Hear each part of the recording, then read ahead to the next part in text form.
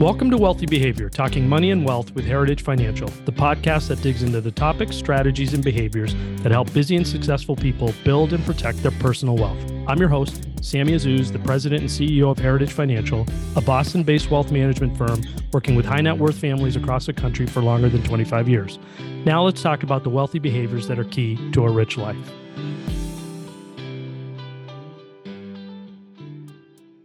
On this episode of the podcast, we have a special guest, Caleb Silver, the editor-in-chief of Investopedia and host of the Investopedia Express podcast. He's an Emmy-nominated business journal who previously worked as the director of business news at CNN, the executive producer of CNN Money, and a senior producer at Bloomberg TV.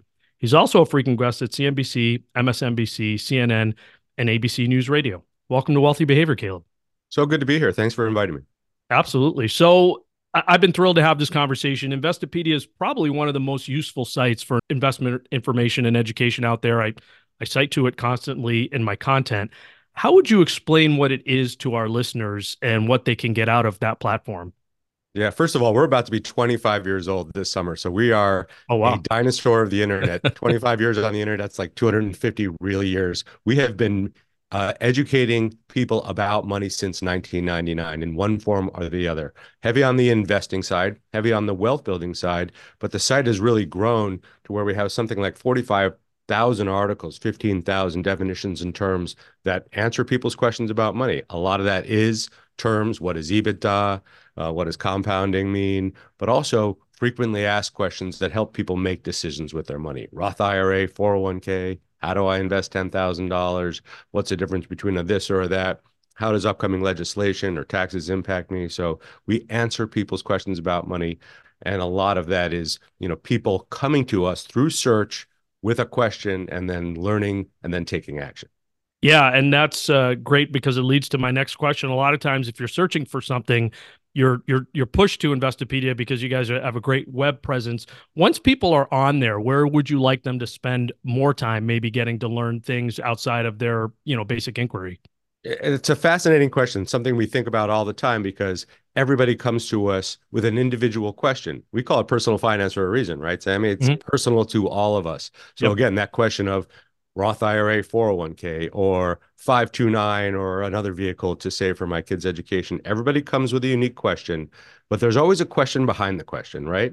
If somebody is saying, how do I invest $10,000? Clearly they're either coming into money, either through some estate transfer, or they've gotten a raise, or they have some sort of a windfall. So what's your actual question? Where are you in your life that you are asking this question? We want to help them take them further down the path so they can actually get to the decision-making that they really came to us for initially. They want to learn first, then take action. So that's the path. And that's kind of the way we set up our content. If you come to Investopedia because you're searching for a term, you're going to find that term, a definition for that, a good example, maybe a chart, maybe a video, but you're also going to find it inside a journey of other questions that you're probably thinking about for the original reason you came to us. That's the way we operate. That's kind of the way we've been operating really for the last decade or so. Oh, wow. So what does the editor-in-chief do, and how did you get to that role? Yeah, great question. I have a unique and an outstanding role in the world of business journalism and financial education. So unlike a lot of other publications, I don't run all of our editors. We got about 15 editors and writers, staff writers, and folks like that. I did that at one point. Their job, and they're run by our editorial directors, is to really make sure that we are answering people's questions the best we possibly can across all those 40,000 documents. Plus, we have a whole news team that does news for the educated investor. We're not trying to beat Bloomberg or Reuters at their game, but we're trying to write news for the person who's thinking about what to do next. So my job as the editor-in-chief is to kind of highlight what the Investopedia brand is all about. I'm out there. You mentioned I'm on TV a lot. I'm on, I have my own podcast. I'm on your podcast. I'm on the speaking circuit at industry conferences. We're running surveys of our investors, of our readers to get a sense of how they're feeling. And I'm taking that intelligence, the pulse of the individual investor and the consumer, out to the media, and also creating content around that here at Investopedia that brings people to us for other reasons, not the search reasons, but, oh, I didn't know that, or this is new and this is valuable information. That's kind of my job. Make us famous, keep the brand out there as the beacon for investing education. And it's an amazing job because I get to go out there and help people make decisions and learn more about their money. Yeah, and I know through our conversations and just following you, you're very passionate about financial literacy, right? This idea that people should have various financial skills to use them and, over time continue to build upon them because financial education is really the key to money success. Yeah, absolutely. We believe financial literacy and education should not just be something you can electively take or you might get in high school, or maybe you look at an online course. We believe it's a right, a fundamental right. People need to learn about money. And guess what? We don't teach it enough, especially to younger people, especially to underserved communities. And we're trying to change that. That's kind of what we've been about for a long time. But in the last few years, I've really moved us in a direction to really help financial literacy efforts and education efforts in high school, public high schools across the country, and also elementary schools. We feel like you're never too young to learn about it. Now, we're not teaching people options trading when they're in the ninth grade. We're teaching people how to build wealth, how money actually works. So we joined the Jumpstart Coalition, which is sort of the hub for financial literacy for public schools. We developed our own free curriculum that's being used by public schools across the country. I go to schools throughout the country, and I speak to classrooms, and I train teachers, and we work with other nonprofit organizations that are helping this effort to strengthen their curriculum. So we want to be a beacon of financial literacy and education for all, but we want to start young because we don't feel like that's being taught enough. And guess what? You know this very well. You go to college, you take on some student debt, or you get out of college and you get your first job. You cannot cover your expenses, but nobody ever taught you how to balance your budget, how to make your money work for you. They taught us calculus. They taught us trigonometry. Not saying not valuable, but the life lessons you learn by understanding the way money works will last you a lifetime and help you grow comfortably into your money. Like I said, you're very passionate about the topic, and it's a really important one. Are there building blocks of financial literacy, almost like a Maslow's hierarchy of needs when it comes to this topic, that there are just certain things you have to take the time to learn and be good at, regardless of your general interest level?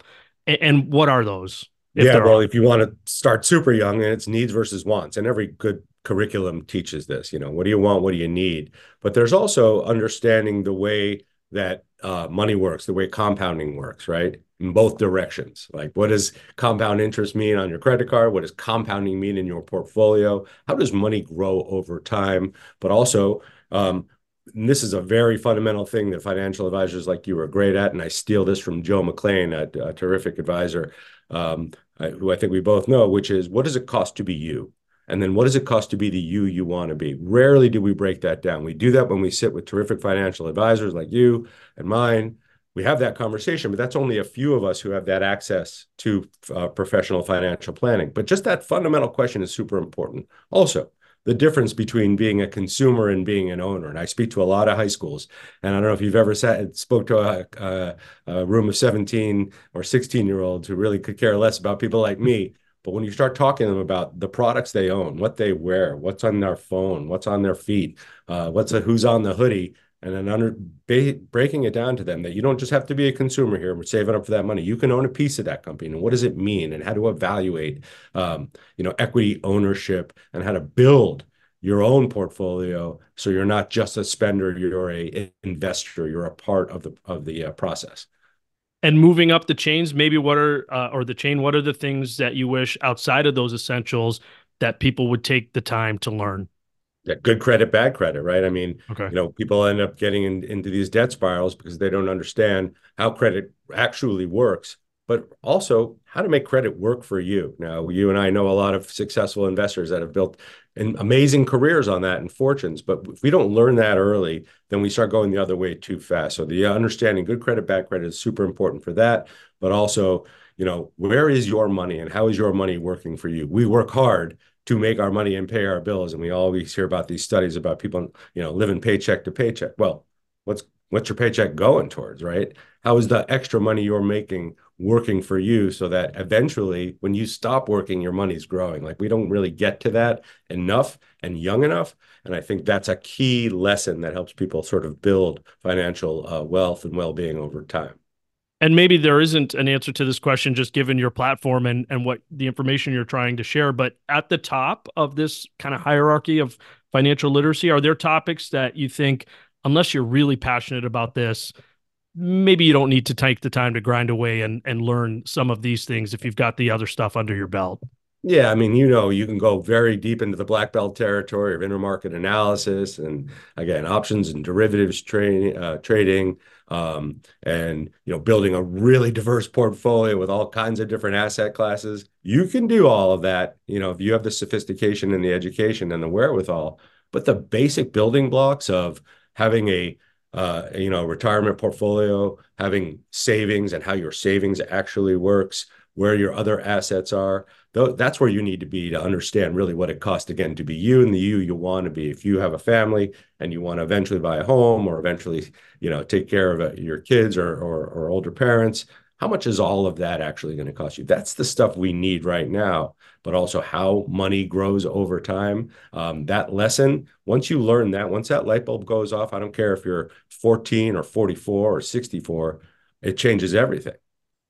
When you're talking to folks at all levels about this stuff, what are they the most resistant to, and maybe what's the most eye-opening to them that you had to bring to their attention?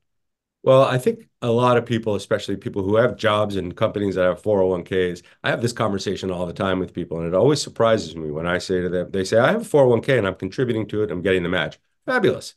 That's what we want to hear. How are you allocated inside your portfolio? And they look at me like I'm crazy. I'm like, no, you have to make decisions inside that 401k so that it's actually aligned with your goals. And that's just a basic one that I come across all the time, but I come across that with, people who are in their 20s and 30s who just look at me like I'm from another planet. And I also come across it with people who are very young, who are just starting to invest. The idea of asset allocation, portfolio allocation, where is it and where do you want to be given your age and your goals? That's super important for folks. Also, I do this all the time. People want to show me their portfolios. Hey, look at my portfolio. I own these stocks. I own all these 44 stocks. And I say, great. What is your average share price? How much of a position have you been building over time? And they go, no, I just bought these and I think they're good. And I say, hey, buying one or two shares of something is all right, but the way to really build wealth in a portfolio over time is to build positions and dollar cost average your way in, right? So that you have accumulated a sizable position so that if it does make the move you want to make, you're actually earning real money on that, or money that you can, convert if you eventually sell it. So that whole idea of I own a lot, but I don't understand how it works comes up all the time. And these are just basics. Now there's the very complicated stuff, of insurance and, tax advantageous investing and being an efficient investor. That's for a little bit more complicated, but just those basics, Sammy, I hear those all the time. They're investing, but they're not really investing, is what Correct. you're saying. Yeah. Okay. Where do you put staying informed in this financial literacy framework? And how would you encourage people to most efficiently stay informed, just given all the resources that are available out there right now? Well, there's tremendous newsletters. There's people like you putting out great content all the time. Social media, for all of its ills, is actually a great place for financial literacy if you're following the right people. And I'm not talking about TikTok and people telling you how to live that life. I'm talking about people that are delivering, classic, good investing and financial education. You can find them if you look in the right places. So I have been doing this a very long time. So I'm subscribed to a lot of newsletters of people that I really admire, who have been very consistent over time, but also the very basics. Some of the old investing books are still really important today. A Random Walk Down Wall Street. I interviewed Burton Malkiel not too long ago. That book still resonates really well. The Intelligent Investor, to take it all the way back. That actually still makes sense over time. But if you want to follow people today who are, speaking your language and are having those the types of conversations you need, well, you're a great place to start, but also your colleagues and people in the Investopedia 100, our list of the most influential financial advisors. All of them have YouTube channels or podcasts, and they are giving you the good stuff. Absolutely. So I was going to ask you your favorite personal finance books or resources, and you went off with a couple. So I'd like to wrap that question up. Are there any other books? Because we get a lot of book recommendation questions, for my kid, for my spouse who wants to learn about it, for my grandkid, for me personally. What are some of the best books you would recommend? The Richest Man in Babylon is a classic and it never gets old. I really learned a lot from that, and I reread it. It's a good listen too if you're that type of person. Just the audio read on that is great. Always keep buying or just keep buying. Nick Maggiulli from the Ritholtz Wealth Group. That's a really terrific book that just explains how compounding works over time. I really come back to that very frequently. My buddy Farnoosh Torabi, who's the behind the So Money podcast, has a new book out on fear, because finance and fear kind of go hand in hand and how to conquer that.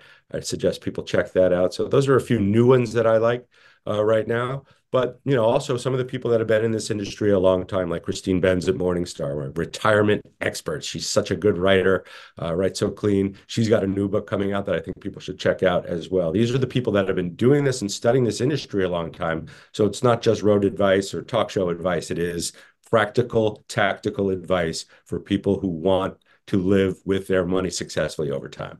Definitely. I'm looking forward to talking to Christine about her book on the podcast. She's very generous. I'm going to get her first, Sammy. No, all right. No problem. I'm sure you will. No problem about that. But she's very generous with her time and is living and breathing personal finance. So on that topic of the podcast, you host a weekly podcast, the Investopedia Express. It digs into important topics with great guests. I've learned a lot hosting our podcast and getting to talk to some really interesting people. What are some of the top things you learned last year hosting the Express?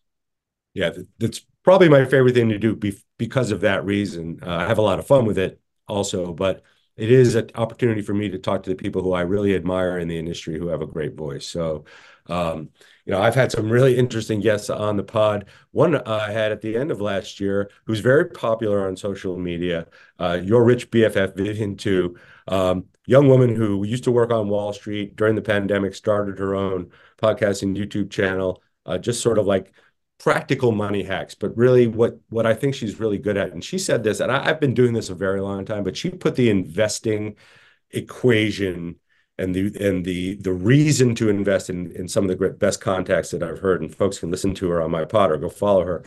But she said, look, you think of your life in two pie charts. One is your work, your labor equity, and the other is your money, your financial equity.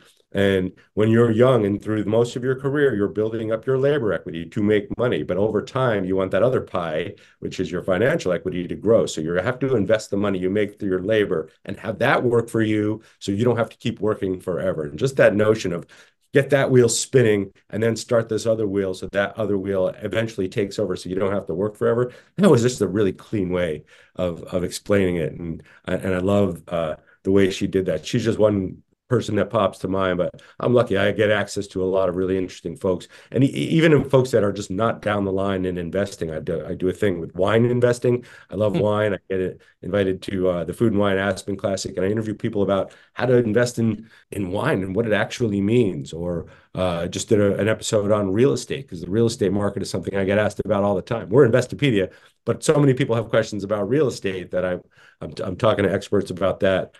So that always helps me out a lot as well. And then some of the folks that I just follow, who I get to talk to on a regular basis, whether it's like a Liz Young at SoFi or a Ryan Dietrich at the Carson Group, they have such good market anecdotes and ways of explaining the dynamics of the stock market and investing that always ring bells for me. And I love having them on. And at the end of every show, because Investopedia is a site built on our financial terms, I ask all of our guests for their favorite financial term, like which is the one that just makes them, smile or means the most to them. And I have, a collection now of 173 of the best favorite financial terms from some of the smartest people in the world. That's always good. What's your favorite financial term? Well, it varies, and it depends on what's going on in the world. But I like contango just because it's funny and it sounds like something you might dance to in Buenos Aires.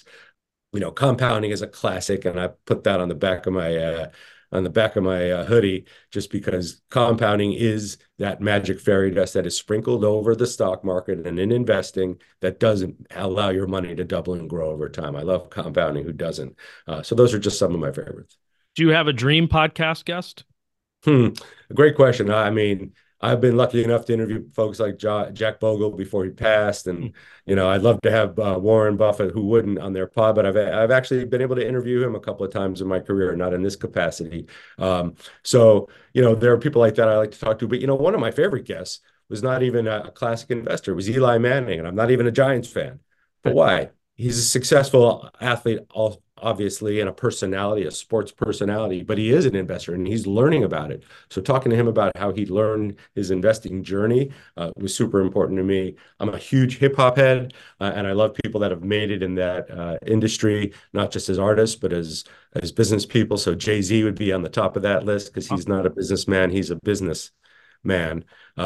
And talking about how to really build empires like that. I'm fascinated with folks like that, and I'm a huge fan. So I probably venture outside of the investing world for another layer of guests on that top shelf who I would love to talk to. Yeah, those would be interesting conversations for sure. So you're out and about, you're talking to a lot of people. I'm sure you've, over the years, particularly the last few years, gotten questions about crypto, which I can see potentially being challenging to a financial literacy guy, is people taking maybe their first steps into investing in what is a complicated topic that may or may not pan out. That's just my editorial opinion. How do you talk to people about dabbling or investing in crypto? Yeah, it is such a hot topic, especially over the last few years for good reason. I mean, if you look at the performance, the return of asset classes, and I put that in air quotes, there's nothing like Bitcoin. We've never seen anything like it. So people are fascinated with it, but understanding how it actually works and what Bitcoin is and what cryptography is, and understanding the ecosystem of the blockchain and digital currency is the very first step. Like, why in the world would we want to even invest in something like this? How is it going to work? But more importantly, where's it going? And Rick Edelman, one of my favorite guests on the pod and a good friend of mine, who started the Digital Assets Council for Financial Professionals and obviously had a huge career in mutual funds. He explains it well when you're talking about blockchain being, the highway that this is all built on, the infrastructure, but then the fast cars, the cars on that highway are the coins, like a Bitcoin, like an Ether, and others. Then you start to understand the way that this actually works and really understanding what gives it value, if anything, besides the greater fool theory, right? Which is it's only worth what the next person is willing to pay for it. Well, in Bitcoin and in other asset and other crypto coins, that's really the premise. It's like there's some technical analysis, but you have to understand this is only as valuable as the next person's going to pay for it. You can't look at it like a stock. You can't look at it like a piece of real estate or a commodity. So making sure people understand the mechanism. Now, I'm fascinated with it myself. Now, I have a little portion of my portfolio, and I'm talking about 1 or 2% at most in Bitcoin and other cryptocurrencies. Why? Because I want to understand it, right? I want to make money from it. I want returns, but I'm not willing to risk any more than that until I have a much better understanding and I see that it has a better toehold in our financial industry. But you and I know this has been really unfolding over the past decade. When Fidelity and Schwab and others are willing to custodian your cryptocurrency is a mainstream asset. So having a little bit of it, but learning as you buy is the way to go. But I wouldn't extend yourself if you're new to this game. Make sure you have a much stronger foundational investment portfolio before you start messing around with digital currencies. To me, there's just a paradox to Bitcoin that I can't get past as a potential investment, and the idea that the value will be unlocked as it becomes adopted more and more as a currency. But then the owners of it who are waiting for that to happen will never use it as a currency because they're hoping to sell it for more in the future. So if the underlying thesis isn't even being utilized by the people who own it, I don't know, it just kind of gets my mind twisted. It'll break your brain.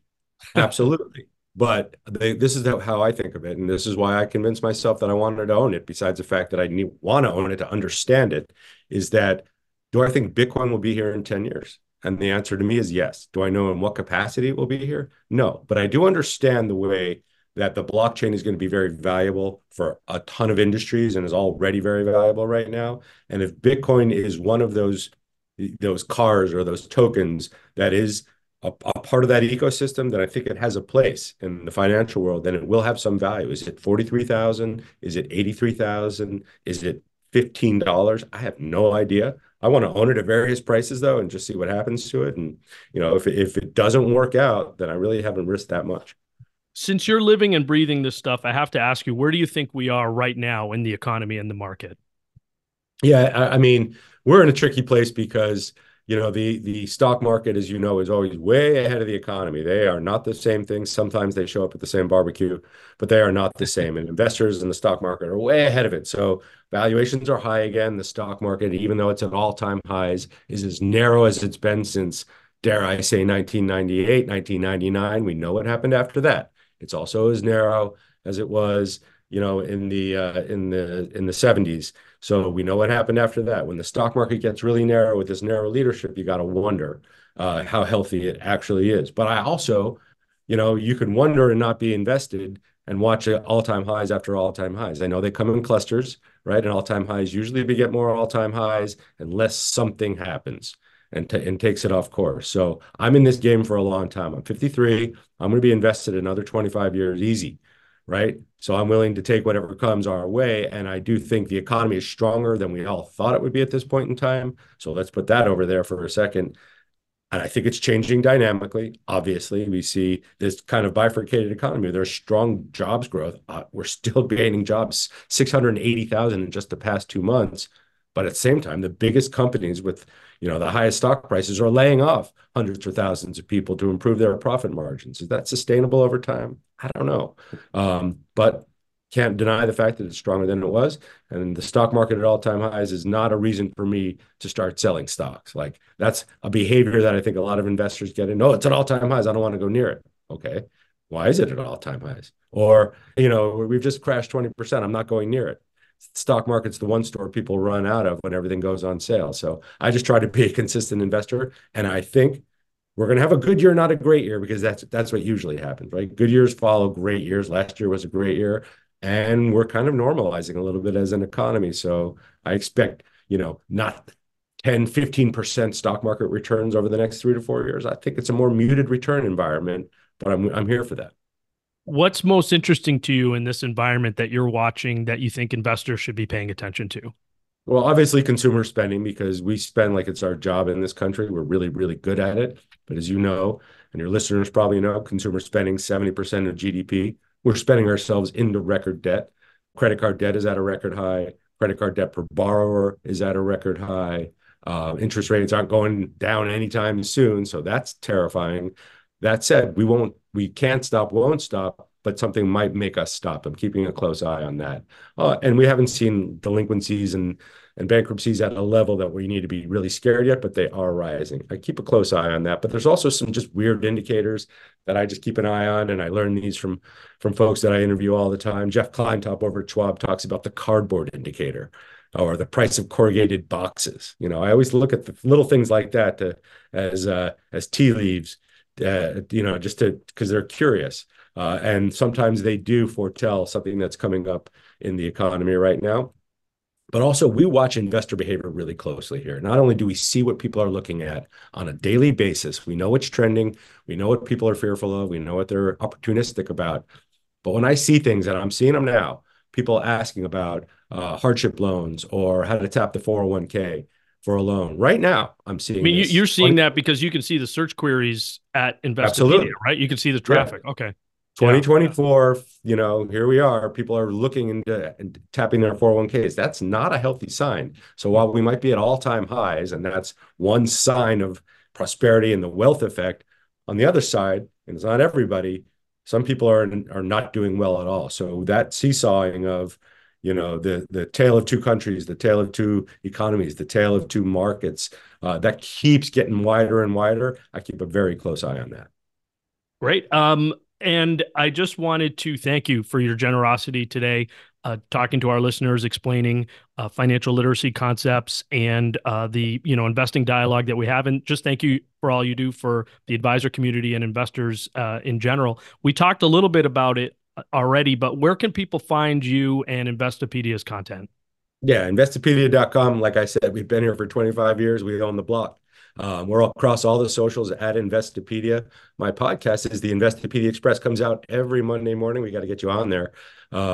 If you like finance freestyle, I open the show with that. It's terrible, but my kids hate it, but I can't stop, won't stop. And then I'm, of course, at Caleb Silver across the socials. Super easy to find. Reach out anytime. We're huge fans of what you do, Sammy, and all the advisors out there who are really doing this type of work. We know you have your practice and it's successful and you help your clients, but I think you are like us, simpatico, in that you care about the financial education and literacy part of it, and it shows through what you're doing through all your work. Thank you. I appreciate that. We have a great team at Heritage Financial, and thanks again for being on the podcast with us today, Caleb. My pleasure. Take your wealth to the next level with How to Build Your Next Million. Our educational video series and ebook highlights the financial tools and strategies that will help you save more, keep more of what you earn, grow your portfolio, and protect your nest egg to enhance your overall wealth. Visit heritagefinancial.net to access these free resources. Thank you for listening to Wealthy Behavior. If you found the conversation useful, please leave a review wherever you listen to your podcasts and share this episode so those around you can live a rich life too. We appreciate your feedback and questions. Please email us at wealthybehavior@heritagefinancial.net. For more insights, subscribe to our weekly blog at heritagefinancial.net and follow us on Facebook, Twitter, and LinkedIn. Check out my personal finance blog at thebostonadvisor.com. Wealthy Behavior is produced by Kristen Kastner and Michelle Kakanis.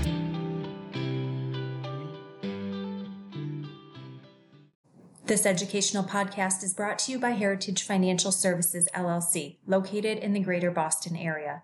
The views and opinions expressed in this podcast are that of the speaker, are subject to change, and do not constitute investment advice or a recommendation regarding any specific product or security.